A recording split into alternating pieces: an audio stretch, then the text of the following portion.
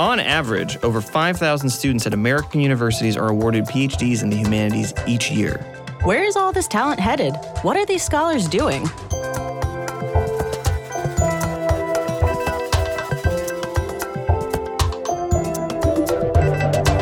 Hello and welcome. You're listening to Careers in the Public Humanities, a podcast that explores the range of careers open to PhDs beyond the tenure track.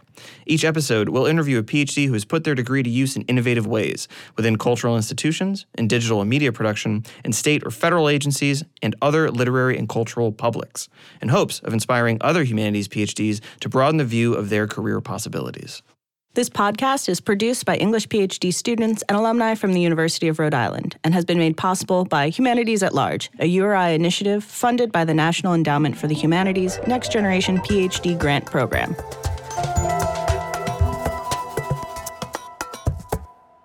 Welcome back. I'm Catherine Winters, and today we're in the Sidney Frank Digital Studio at John D. Rockefeller Library at Brown University to speak with Dr. Jim McGrath, the postdoctoral fellow in Digital Public Humanities at Brown University's John Nicholas Brown Center for Public Humanities and Cultural Heritage. Thank you for speaking with us today, Jim. First, can you define the digital humanities and the public humanities as you understand them? Is there a difference between the digital public humanities and those two areas, or is it mainly more a specific subset of one of them, or both of them? Yeah, okay. So digital humanities has a few different definitions. I think that I particularly subscribe to the Big Tent inclusive definition of digital humanities, which is thinking about how digital context, tools, publication platforms, methodologies, and sort of fields of study impacts approaches to humanities learning and principles of humanities. I've heard people talk about how it's kind of answering old questions with new tools, and I think that's part of it, but I also think there's lots of new developments and sort of digitally technology specific things that humanities oriented approaches can help with and benefit to. And then digital public humanities and public humanities, those are, I mean, a lot of these terms are terms that are particularly valuable to academics and professionals in and around academic contexts, and sometimes the legibility of them is trickier when you sort of move outside of those contexts. And I think public humanities in particular kind of runs into those sorts of issues head on, because I think the public humanities, for me and for the work that I see at the JNBC, the John Nicholas Brown Center for Public Humanities, takes on a number of different forms. So it could be working in spaces like museums or libraries or galleries or archives, thinking about how people are engaging with humanities-oriented cultural objects and thinking about the value of the humanities in those spaces. But I think also, a lot of the people who do that work in those spaces, and there's other spaces like informal education, traditional classrooms as well, public art, working in particular branches of government, and sort of lots of other spaces, commercial and nonprofit driven spaces. A lot of the people who do work that our students are interested in, or people in public humanities, or people in public humanities are interested in, don't necessarily value the term public humanities, or necessarily that term doesn't resonate for them. So these are kind of really slippery terms. I do think that one of the distinctions between digital public humanities or public humanities and maybe other forms of academic knowledge is the real interest in public-facing work that is consumed by a variety of publics and is used and is sort of thinking about forms of knowledge or actual, material things being produced that are being used in a variety of different ways, not necessarily just, working towards monographs or sort of more writerly driven products, which is not to say that people doing that work aren't interested in those other things too. I think those terms kind of like signal a real particular interest in that stuff and try to create space for the study of that stuff as the primary object of study rather than a kind of secondary interest. So the digital humanities can be very different than some other types of humanities work. Not always, but sometimes. But public humanities is just about the focus that someone's bringing to their work in the end.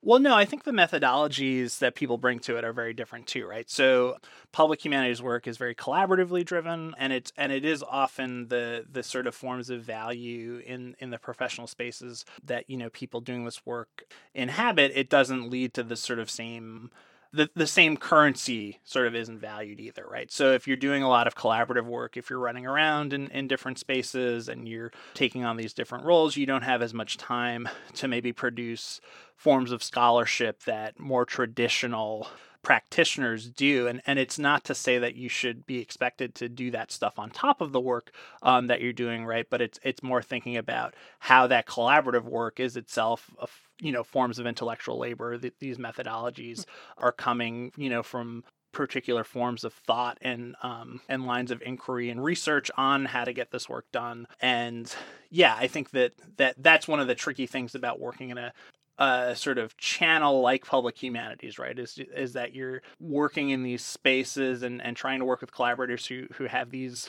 other things that they value, but you're still working within an academic space that values other things as much as it likes to say it doesn't value those things, just given the sort of career opportunities that are made available to people, things like that. So yeah, it's a really tricky, I think, like in the time that I've spent at Brown doing this work, it has been really interesting to think about how Brown and how the American Studies Department in particular, which is the home of our Public Humanities Center and the Public Humanities MA program, have tried to like create this space and then also navigate all the tensions around creating this space and the sort of realities of the various professions that people move from into public humanities or move out of into other spaces there. So yeah, I think that. But it is, I think, different. It can be different work. It can be very similar work. So, for example, someone here who we work with a lot at the Center for Public Humanities, who's in the American Studies Department, Monica Munoz Martinez, her work is very sort of cross-disciplinary and public-facing in lots of different ways. She recently had a book come out with Harvard University Press, which is looking at the long history of state-sanctioned racial violence on the Texas-Mexico border. And that work, I think, there are public humanities, quote unquote, dimensions to it. Like she's been doing a lot of interesting work in Texas to try and get markers that basically compel the Texas government and local governments to sort of acknowledge their complicity in this work. She's also has a digital mapping project and a visualization project of the data that she's been gathering, and the fact that she's gathering data sort of documents that she's really interested in digital humanities methodologies. But like, to be honest, the book that she put out with Harvard University Press, like that's the thing that's getting a lot of the attention around this topic, right? So she can point to all these other things as sort of other ways in which people can be thinking through and addressing these issues and talking about them, right? But in some cases, the sort of more traditional research has like really important value, and I know it's valuable to Monica too. So it's tricky to sort of navigate. It's not a neat binary, right? Mm-hmm. In terms of like traditional humanities work and public humanities work, the sort of more interesting work seems to be that messier space that's thinking about the different forms of value inherent in the sort of forms of knowledge production that pop up across these different spaces. So I'll probably come back to this later, but some of the things you've been saying remind me of the dichotomy between how work in the humanities is done in the university and how work in the sciences is done in the university. Yeah. And speaking of that, you're a postdoctoral fellow. Mm-hmm. So what is a postdoctoral fellowship, and what did it mean to you when you applied for it, and now that you've had the position for 3 years? Yeah, and I'm starting my 4th year. Yeah. Good. Congratulations. Yeah, it's kind of good. So and I can talk about that too. So yeah, so I was in a PhD program for English at Northeastern University. And while I was a PhD student at Northeastern, one of the projects that I worked on was a digital humanities project, which would sort of arguably be read as a digital public humanities project now, although we didn't call it that, called Our Marathon, the Boston Bombing Digital Archive. So it was doing the work of gathering cultural materials, digital materials, or sort of digitizing materials around the 2013 Boston Marathon bombing and their aftermath. This was work that got me and my collaborators into various communities in and around Boston. It had us thinking about archives and archival context for our work. It had us thinking about the creation of a digital project, the maintenance of doing all that work. So I was interested in continuing that work and that kind of work. So when I saw the postdoctoral fellowship open up at Brown and this idea of digital public humanities, a lot of the description of that postdoc and the sort of intentions of it really resonated with the kind of work I was interested in doing. So I showed it to my my advisors at Northeastern, and they said, yeah, this sounds right up your alley. And then it's also at Brown, so that'll be really productive for your career. And yeah, so I've thought a lot about postdocs. I'm part of a postdoctoral laborers group.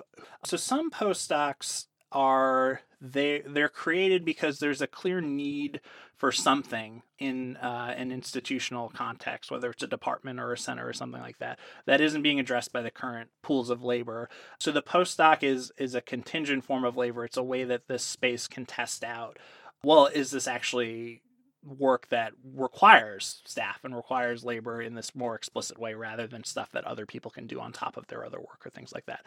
So in some postdocs, and actually this has been more the norm now in certain sectors, like a postdoc, it leads to more permanent hiring. If the decision is made that, this is actually work that we need to value. But there are other postdocs that you have someone come in and work for a year or 2 years, and then the center or the institution gets somebody else to do that. So they're kind of swapping people in and out, which is a model that I'm not as crazy about. I think it can be good.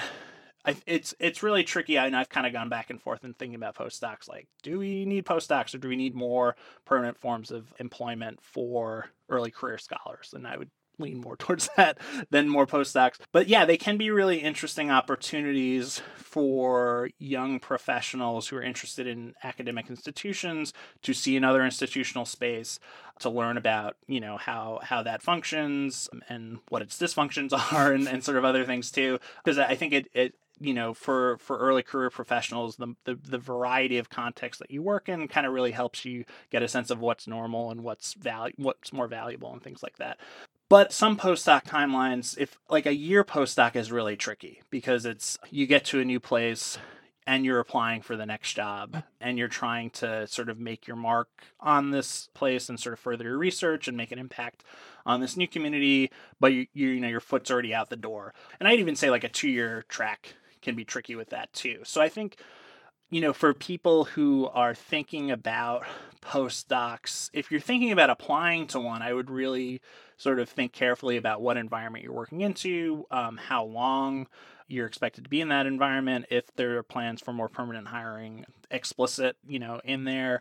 If there's travel funding, because if you're someone who's an early career professional, you want to be moving around and sort of getting your stuff out there.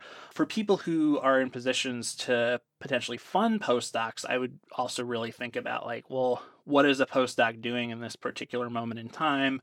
And if that work is valued and important, how do we ensure that like that particular person has a space to do that work? And if they are interested in continuing to do that work, we are encouraging and financially supporting that stuff there too. So I think in some cases, to be blunt, a postdoc is a less expensive form of labor for these institutions, right? Compared to a tenure track job or something like that. And postdocs are aware of that, right? So it's not so I think like that's a thing that you want to be thinking through, both from the perspective of the person who might be seeking out these jobs, but also what are you doing to kind of improve the career aspirations of early career professionals. Like if you're in a position to say like, okay, we can test out this as a postdoc and then make it more permanent, like you should push for that.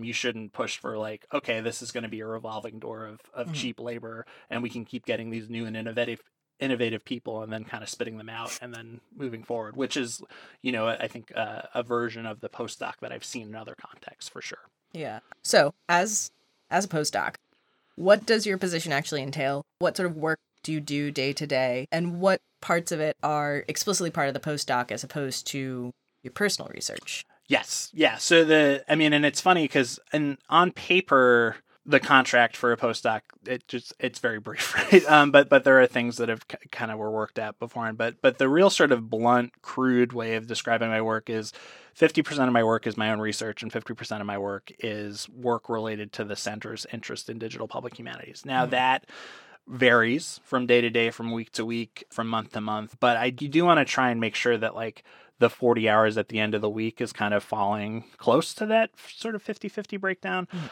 In terms of specific stuff, so the work that I do to support the center, I teach graduate level courses once a year, which is a really light teaching load, which is nice. I teach a course, which is kind of an introductory course to digital public humanities that's just called Digital Public Humanities. And then I also teach a course called Digital Storytelling, which is a little more beyond the kind of explicit academic purviews of digital humanities or public humanities, and kind of is meant to open it up to sort of different possibilities of digital storytelling. But there is a lot of overlap, I think, between those two spaces. But you don't just teach these courses, like you built them from the ground, right?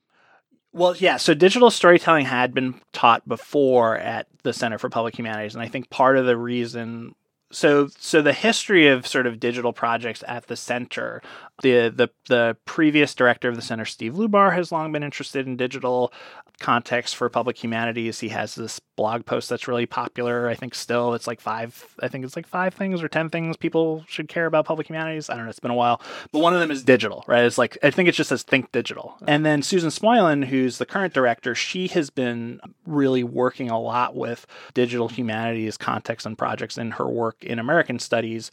And she offered a sort of very early DHE course here at Brown a while back. But yeah, there was a course in digital storytelling on the books before I taught here, and that varied by the instructor. I know that there was like one instructor, for example, who was really interested in games, and I'm interested in games, but that's not like a sort of central dimension of the course that I teach. And then digital public humanities is a new addition that kind of that had to be approved in the sort of usual ways that stuff needs to be approved, which is always an interesting process.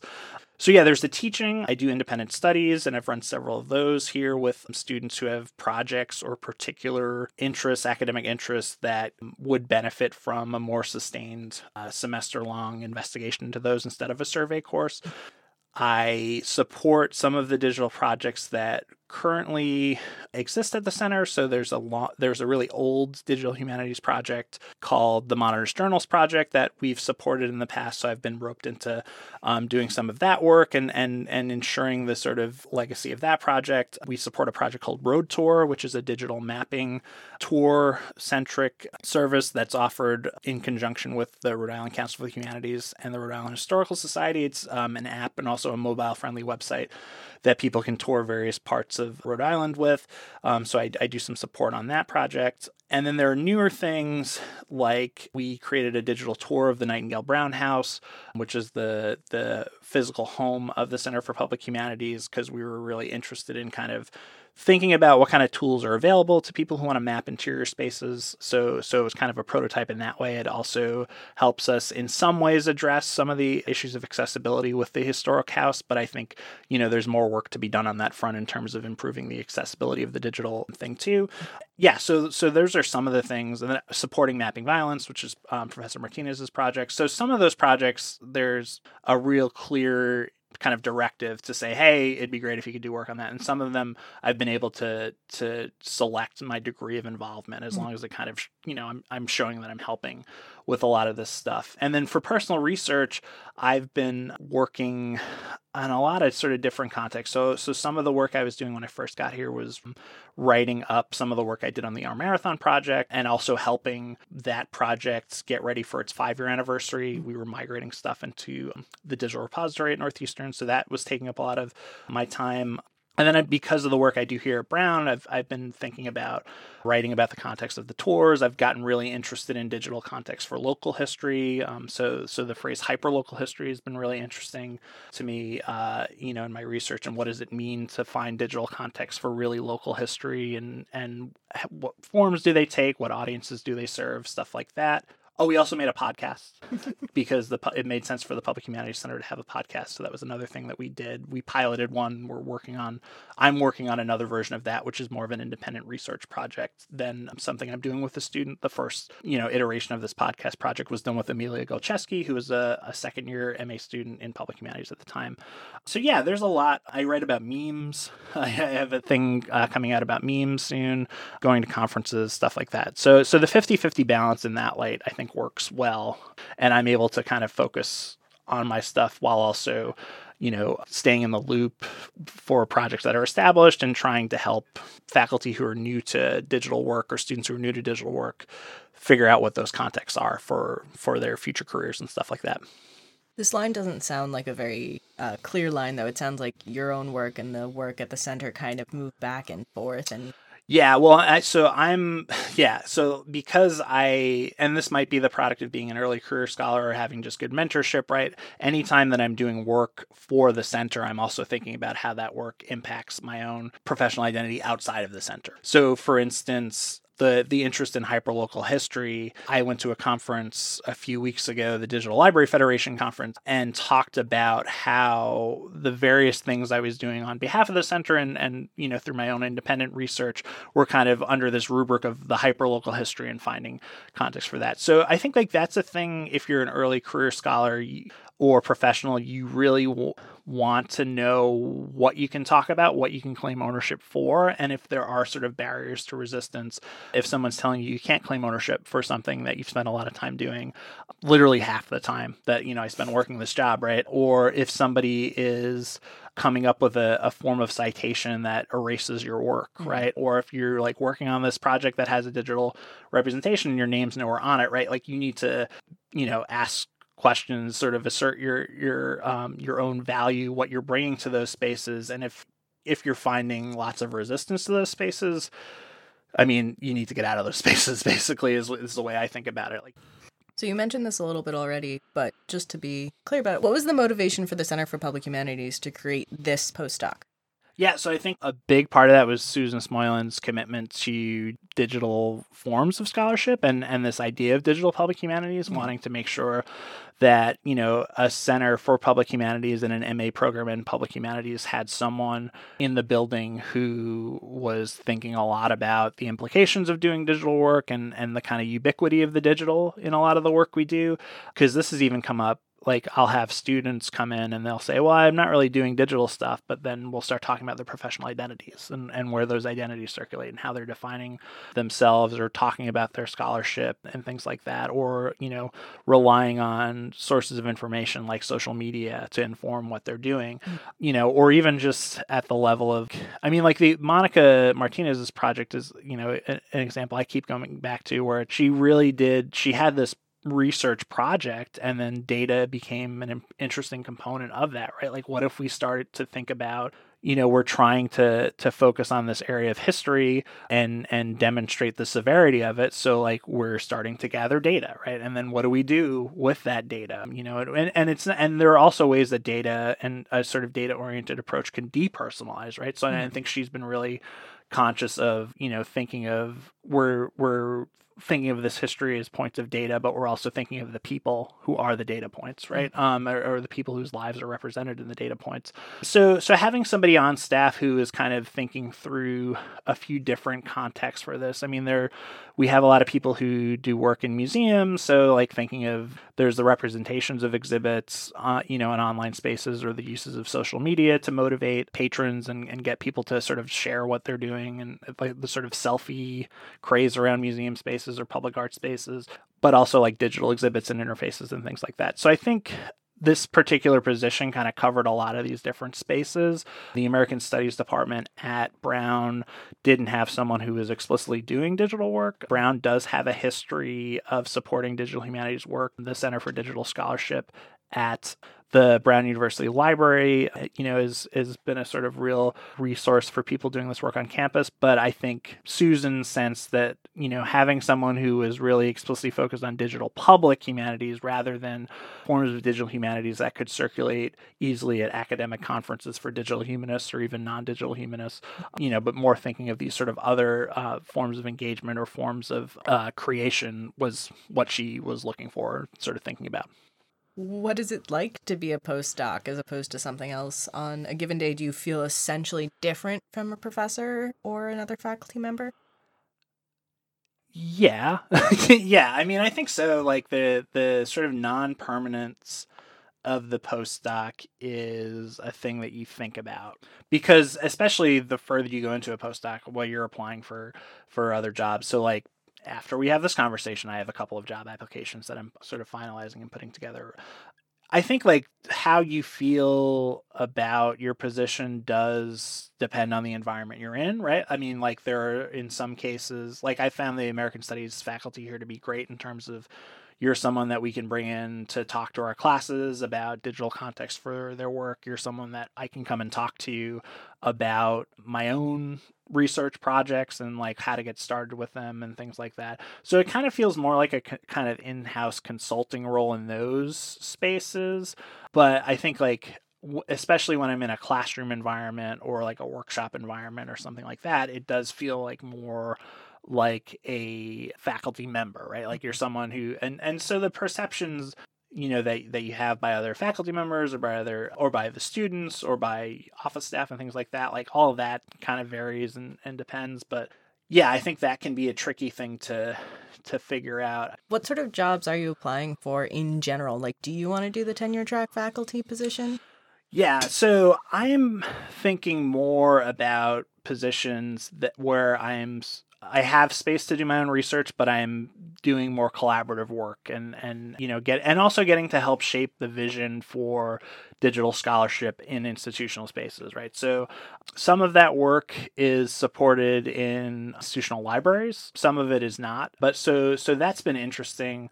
Some of the more interesting job descriptions that I've seen have either explicit ties or strong affiliations with libraries. And as someone with a PhD in English, sometimes you'll see you'll see job descriptions where it'll say, library degree required. Other cases, you'll see advanced degree strongly preferred and things like that. So that's been like seeing how legible I am in those spaces, like depending on, when I've heard back from interviews or when I've gone on campus visits and things like that has been interesting and I think like I went to the Digital Library Federation conference for the first time this year in part to kind of like see what it's like to sort of share information in those spaces. I've been to library conferences before, but this is the sort of big digital one, right? To get a sense of what the sort of current conversations or investments are, what the priorities are, and how knowledge gets shared. I have been in some contexts or situations where like my lack of a library degree has been a thing, it's been an elephant in the room or something that's been explicitly talked about. Conversely, right, like you can be in spaces where the fact that you have a PhD is getting really strongly privileged over other forms of experience and knowledge. So you get a sense of where that is. I think ALTAC is a real sort of has been a real sort of trendy phrase, and it's been something that, people who are helping with the professional development of early career scholars or graduate students and things like that have been thinking a lot about, like, where do people land if they don't want to go in the traditional career path. For now, I've been thinking about, just because so much of my experience has been in academic context, I've been looking primarily at academic contexts, but there are, positions in educational technology that are, not explicitly tied to a particular institution that could be interesting. I do enjoy teaching and I do enjoy collaborative work. So I think like those spaces have been of interest to me. It has been, I think, good to see people who work in spaces that are sort of more collaborative or thinking about digital scholarship, think about people who might not be coming out of the library track and what experiences they bring. So yeah, I think like it's been good to see the people who have been writing job descriptions, the people who are trying to populate these spaces with interesting people who can support this kind of work, really thinking about like, well, how important is this particular degree, or is it more important to have like these sorts of qualifications or these sorts of experiences? But yeah, I think that's always tricky, and I've looked at sort of tenure track stuff, but I'm in a weird position now where I have a degree in English, but a lot of the work I've been doing has been more history or American studies, right? So that's like going back in and applying to positions that are in those formal channels. That's been kind of interesting to kind of then like reshape or you're like, oh, maybe I don't want to go back to doing this sort of stuff. Maybe I like what I'm doing, in these other spaces. So yeah, I think that's something that everybody who's, I may be working in public humanities, working in digital humanities, and then definitely working in digital public humanities is kind of trying to figure out and navigate. So what are your thoughts on teaching public humanities and digital public humanities? In this case, I'm kind of thinking of it in terms of library and information science, which for a long time was something you just learned on the job. and now you need an advanced degree in almost all cases. Do you think public humanities in particular is moving that way? That's a good question in terms of the last bit. Do I think public humanities is moving that way? I feel like digital humanities has moved more that way, in that there are kind of these strongholds of digital humanities that have established themselves. Northeastern, Stanford, University of Virginia, George Mason University, Roy Rosenweig Center for History and New Media has been there, where I think like there is a clear, like there are spaces where digital humanities work has kind of been, there's like a professional track. There are people really thinking about the perceptions of those institutional spaces. And then you also have these other spaces that are the more traditional, like spaces like Brown, right? Where they're like, well, yeah, we're interested in this stuff too. And we have the cachet of a Harvard or a Brown or whatever to sort of imprint on people who get degrees and do work in these sort of fields. It can be a little tricky when you see and I wonder if public humanities will become like this. I haven't seen it as much. Sometimes you'll see the job description where it's like X, Y, and then the Z is digital humanities. And that digital humanities could be like somebody has a blog or a Twitter account, right? And I've talked to people who have applied for these jobs and have not really had strong bearings in digital humanities, but hit the other two check boxes, right? And could also perform a kind of digital humanities work that was legible to other people. And I mean, that's interesting because like the way I described that, right, was very condescending, right? In terms of like, oh, well, they don't really do digital humanities work. But I think, yeah, it does. It's interesting to see the sort of reception of this work in spaces like that. And so public humanities, I don't know. I mean, I'd like to say, I feel like we think a lot about where our students go professionally, but a lot of our students don't go on to PhDs necessarily explicitly. A lot of them want to do other kinds of work. And part of the reason we attract the pools of students that we get is because we want to encourage that work, right? We don't want them to all come in and then we say, okay, now you have to write traditional papers and, you have to be going to these 3 conferences and doing stuff like that. And I'm sure lots of other people can have thoughts on like where the public humanities degree fits into that work. The teaching question is really interesting because I think part of the challenge of teaching digital public humanities is like, so that's the one course a year where like that stuff gets talked explicitly about. There are other courses that have digital points of emphasis in them, but so you're doing a kind of survey of sorts out of necessity, but you also want to do, our program is really interested in the experiential, right? So you want to give people space to try out particular tools or work with community partners and things like that. So the second iteration of digital public humanities that I did in the fall of 2017 was really trying to think about, okay, I don't want to assume that this class is just going to turn into a bunch of little Jim McGraths, right, who go on to get PhDs, in more traditional humanities fields and then like get really invested in a field called digital humanities. I want them to be thinking about how methodologies, tools, or perspectives from this field of digital humanities will impact their work and where it already intersects with public humanities and things like that. So we did a partnership with the Providence Public Library and part of the reason that I liked doing that partnership, where we came up with speculative or proposed ideas for digital context for some of their recently acquired special collections, was I could talk about some of the digital stuff, and the Providence Public Library Special Collection certainly could too, but the students got really clear, specific experience on a particular professional channel and space that is relevant to what they do, right? And it's not to say that they're all going to become librarians, but they get a perspective on like what it means to work in a public library, to work in a special collections library, to be thinking about digital contexts for material objects that are in collections, right? So there are lots of different like learning goals from that collaborative space. And then there are also, one of the expectations that I had for that class was there are lots of digital projects. There are digital projects courses or digital humanities courses where the model is, okay, in 14 weeks, we're all going to come out with this one public-facing digital thing, or you're all going to have your own smaller digital things that you're going to share with the world.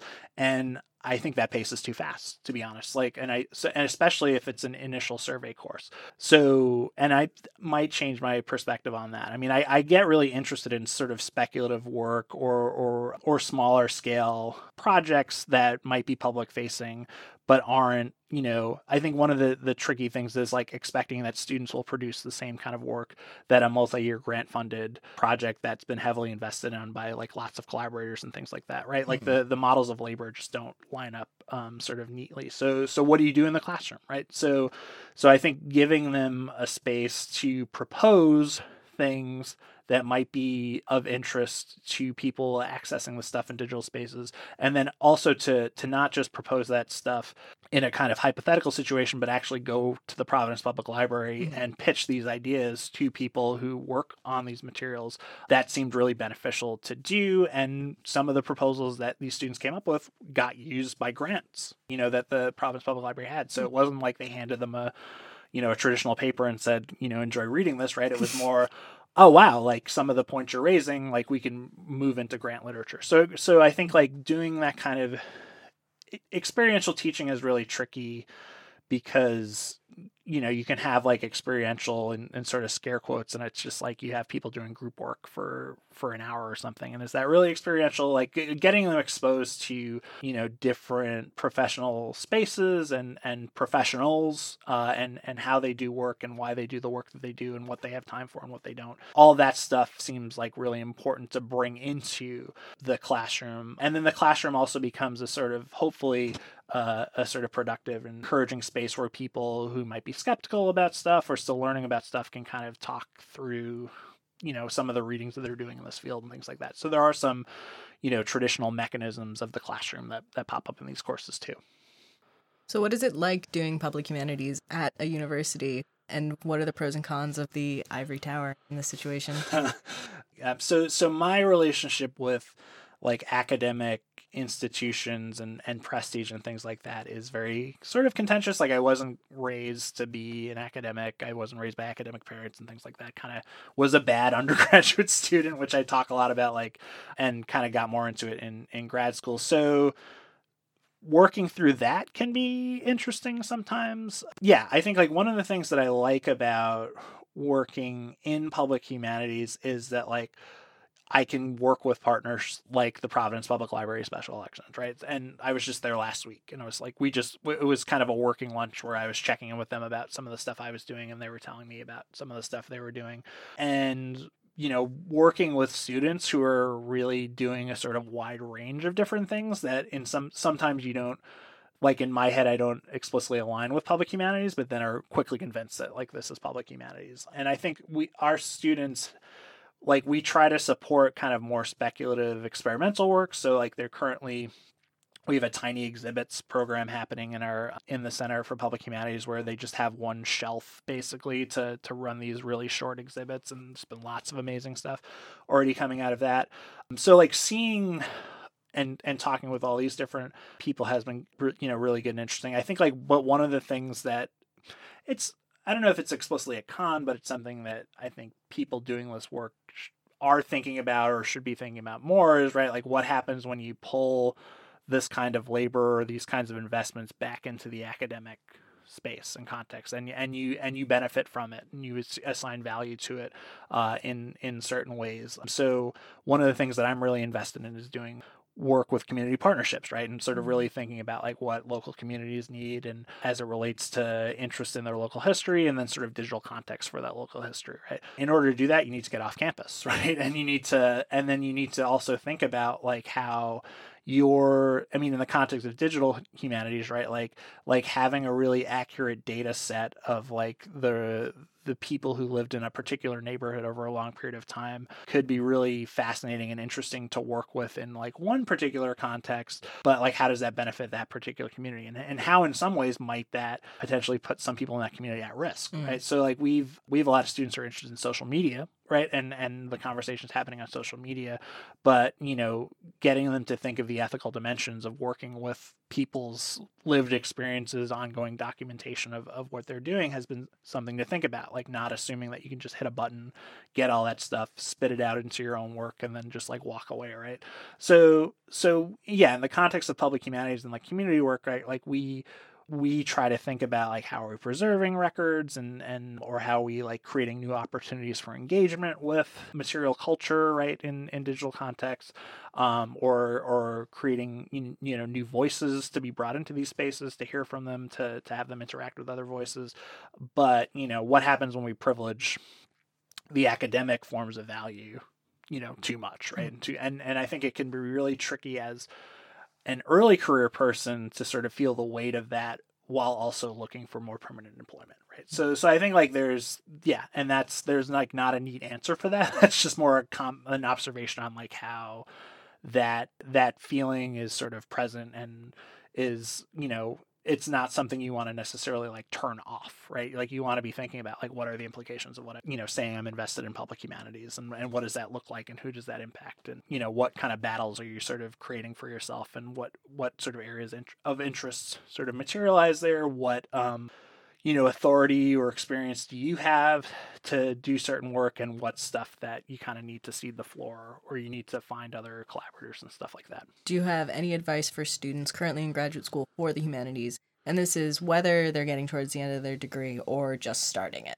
Yeah, I guess like the two takeaways are like writing and working on stuff and thinking of that work as iterative rather than sort of locking you into like one particular thing for the rest of your life is a good thing to think about. For me, it took me a while to get comfortable treating kind of traditional forms of academic labor. So like in a graduate program, like the term paper, or the conference paper, or the journal article, not as like the encapsulation of like all my knowledge or like the most perfect refined thing that was going to like change the world in that, and going into writing with that perspective can lead to writer's block and like unhappiness and lots of other things. Right. So I think like there's, if you are in a space where academic writing in some forms is valued, like think about how to fit that into your work days, and think about how to, I don't know, come up with habits that help you enjoy that work. And if you don't enjoy that work, think about other things to do, not necessarily things to do outside of that career track, but like other things in the wider field of academia that maybe don't value academic writing as much. Like I've come to enjoy writing more in recent years, but I like hated it as a graduate student, and feel like the amount of time I had as a graduate student that I could devote to writing could have been spent better, like doing some of that stuff.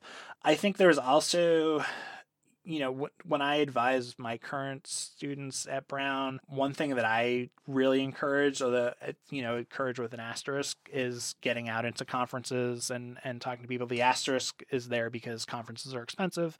And I don't want to just say like, oh yeah, you should go to everything.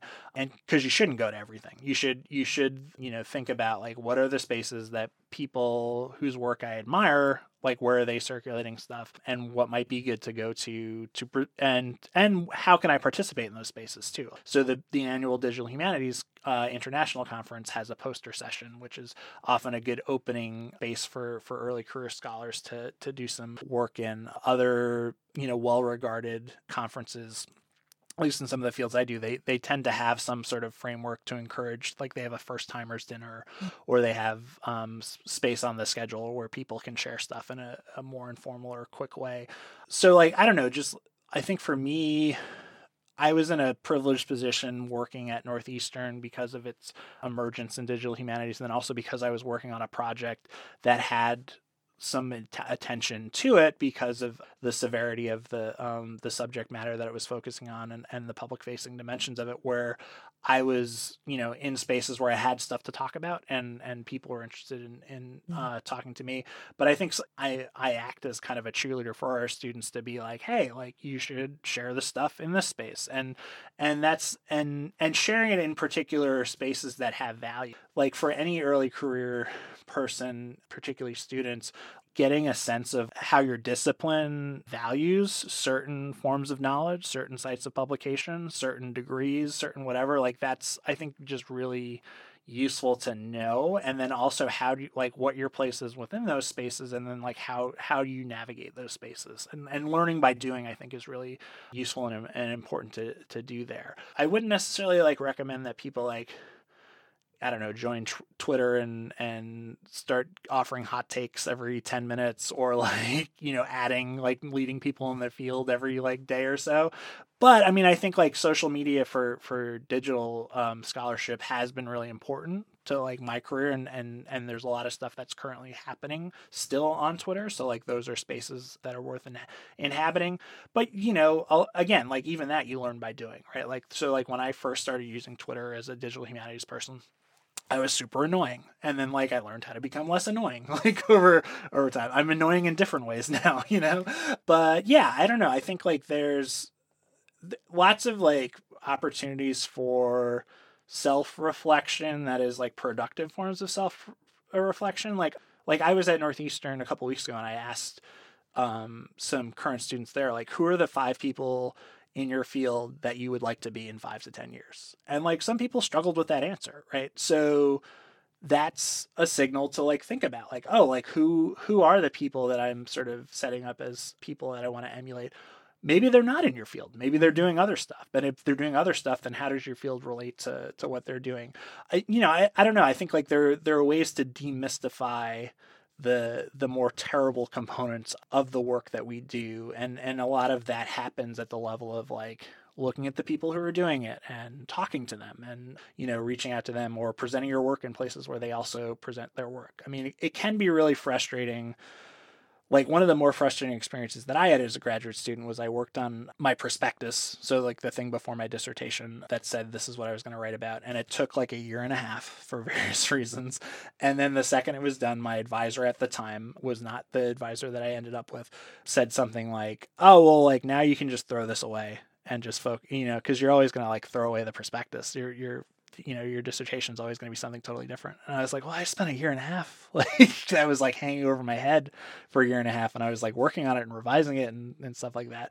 So like there are ways like we can like do work and like devote our energy to things that like then get like put in a drawer, or like don't circulate. So I've been, as I said, I've been getting more interested in writing and getting more excited about writing. But like one of the things that I've been finding is like writing and revising and pitching and editing, like that, all that stuff takes time. So like really thinking about like what sites do you want like your stuff to circulate in? Are people reading stuff in those spaces? Is it enough to have a CV line that says you have a publication in some journal or some other thing? So like all the experiences I've had writing stuff in the last few years and adding to that CV have been beneficial, but it's also like it's been a learning experience to think about like, oh, I spent a lot of time doing this thing, and this thing is an open access, right? So like what does that mean, right? And so some people are arriving at those decisions sooner than like people like me, but I think that's where people can access the stuff you're doing, and what control you have over like sharing that stuff is really important too, as early sort of junior scholars. So that was like a really long-winded set of advice. Yeah. To get a little bit meta here, can you talk about the place of podcasting in digital public humanities, especially as compared to just the digital humanities? Well, yeah. I mean, so one thing that's interesting about doing digital humanities work in a public humanities context, or doing this thing called digital public humanities, right, is that there are certain forms of products in digital humanities without the public, although some of them claim to be public facing and in fact are, where it's like people are really interested in large data sets or collections as data, like what does it mean to sort of rethink this and make data sets more publicly available, or visualizations, or interactivity like mapping projects, working with large sets of things, asking as Ryan Cordell at Northeastern would say, like asking kind of traditional humanities questions but with like newer tools and newer sets of things. Like we're able to sort of do things, or we're able to be more precise with our claims about things because of some of the digital affordances we have. But then there are other, contexts for digital work that I think get overlooked, or maybe the value is different in sort of more some of those humanities spaces. So podcasts, yeah, I think podcasts can be really interesting in lots of different ways. Like we thought of our podcast, which was very similar to in sort of the conception to this podcast, as partially an opportunity for the center to say, well, what would a podcast look like, sound like, what kind of work would go into it, but also as a networking tool to be like, hey, like, we'll create this space. It'll be for our students to talk with practitioners that they value. It'll get them on their radar. People like to be asked to be on podcasts, and they'll have a conversation, and maybe that'll lead to something interesting. And they'll also get interesting perspectives on how these people define their work, whether they're invested in public humanities or sort of other things there too. So like there's a lot you can do with something where the digital tools or the work or the labor seems very different from, like, for lack of a better word, like a more traditional digital humanities project, or a digital humanities project that's privileged in other ways or requires grants and things like that. So podcasts have been interesting. The tour has been really interesting for me to think about as like augmented reality, in ways in which, virtual reality or augmented reality are things that people hear and say, oh, well, there's probably a lot of grant money that would need to go into that, right? But when we think about public humanities context, we're often thinking of people who are really invested in their constituents and their patrons and their audiences and their publics, but don't have a lot of monetary resources or even the time to sort of construct these things. So what are they coming up with? How are they thinking about the digital as it impacts the sort of lived experiences of the people that they're trying to serve? And how might that be different from sitting down at a laptop and working with this large visualization, or like having access to this, archive of sort of materials that doesn't sort of give you a clear sense of like what you can do with that stuff or how you can reuse that stuff. And I think like digital humanities definitely does have a problem in some contexts with like, well, we'll just put it all on the web and we have this really amazing visualization that sets out to do X, Y, and Z, but then like somebody only spends like 30 seconds looking at it because they have no idea what to do with it. Or what are the sort of occasions for making arguments, or like, oh yeah, we've got a million things in the Digital Public Library of America, but like, who's using those things and how are they using them? So, which is why it's interesting to see people like them, like the DPLA has an annual like GIF making contest, right? So it's like, well, no, there are playful and creative things you can do with this stuff too. We're not just saying you have to sort of sit there and look through your monocle at them and be like, oh yes, I'm appreciating culture or something. So yeah, I don't know. I think it can be interesting to think about how to approach digital projects or tools, or even just like ways to like think about the impact that digital technologies have had on day-to-day lives and how to talk about those things has been really interesting. Like public libraries offer workshops on how to use a smartphone, and like that's really important to certain audiences. Like, do I want to spend the rest of my life running those workshops? Probably not, right? But I think they're important things to sort of keep in mind in the sort of larger landscape of public humanities if we're making these bold claims about serving these various publics, and then we give them things that clearly privilege, I don't know, certain interfaces and user experiences that not everybody has ready access to or prior knowledge of. So I don't know. Yeah, I think like, and a podcast is something that like, you put it in your ears and you listen to it, or you put it on your commute, like, and there are interesting things you can do with that form. And yeah, I think it's like a valued space to think through some of this stuff, to work with. Like, so the thing that we're developing for the spring is really thinking about local history and local archives and different people who are interested in local history and having their voices be part of it, rather than an academic sort of coming in and saying like, oh yeah, here's my take on how important this stuff is. So, but that takes a lot of work, and we're working on that now. So something that you mentioned reminded me, and I've heard this from both people who do digital humanities and people who do public humanities. Mm-hmm. Do you think at some point those two modifiers are just going to go away, and it's just going to be humanities, and humanities is always going to have some knowledge or interaction with what we're now calling new media, and also like always have some knowledge of its interaction with people outside of academia?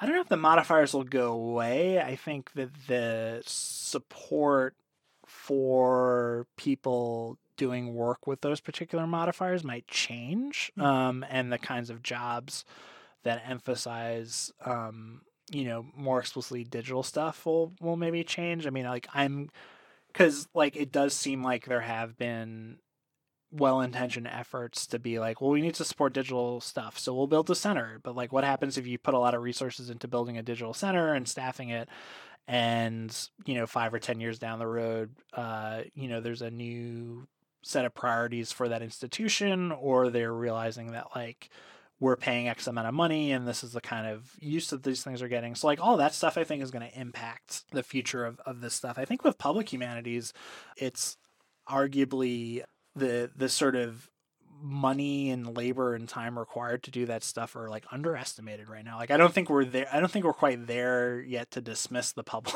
before we create space for people doing this work, or I mean, like it might be interesting to think about like who's doing this work in other names outside of academic context, and what would it take to bring those people into more explicitly academic context? Do they want to be connected there? But yeah, a lot of it I think and I mean, there's a bigger question of like, what are universities going to look like in 10, 15, 20 years? I mean, like we're already like at, high percentages of adjunct labor, contingent labor already.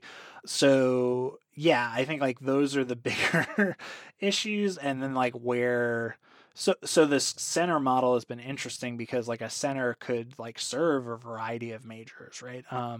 In a humanities framework or a social sciences framework, or traverse them, or both. Within particular departments, that might be interesting to think about, like what kind of courses get offered 5-10 years from now. Like a lot of English departments are offering digital humanities courses. Like, will that be consistent? Is that already limiting in certain ways because there might be people doing other work, that doesn't sort of neatly align with that sort of stuff because it privileges literary studies or something. Yeah, so I don't know. I feel like I don't think the modifiers will go away, but I think the people who have those modifiers will probably change, and hopefully, increase in some numbers in like the public humanities front.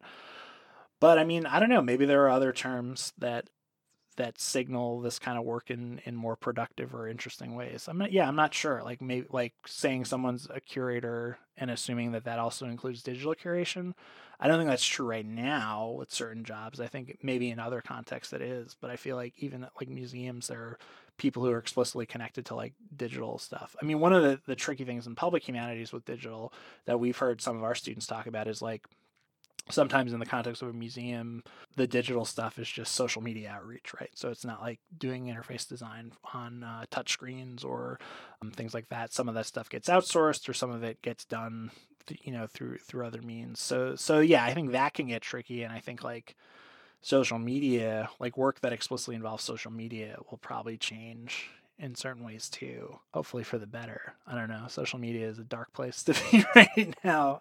So yeah, and now that more people are thinking more about like, okay, there's engagement happening in these spaces, but what is the value of that engagement? And then like, what do the metrics actually tell us? And then like, how is this improving our missions and stuff like that? All that stuff is worth thinking through. I think you've answered all of my questions for today. So thank you so much for coming and talking. Well, thank you so much for speaking with us today, Jim. Thanks for coming here.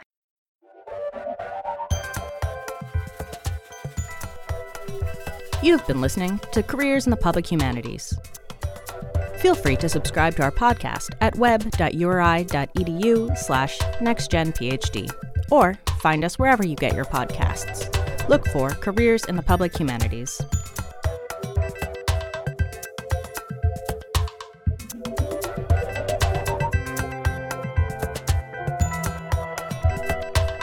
This podcast was founded by Rachel Basio and Michelle Meek, and this episode has been produced by Ryan Angley and Catherine Winters in conjunction with the University of Rhode Island English Department. Introduction by Ryan Angley and Catherine Winters. Catherine Winters is our editor, and Mark Setta is our sound designer.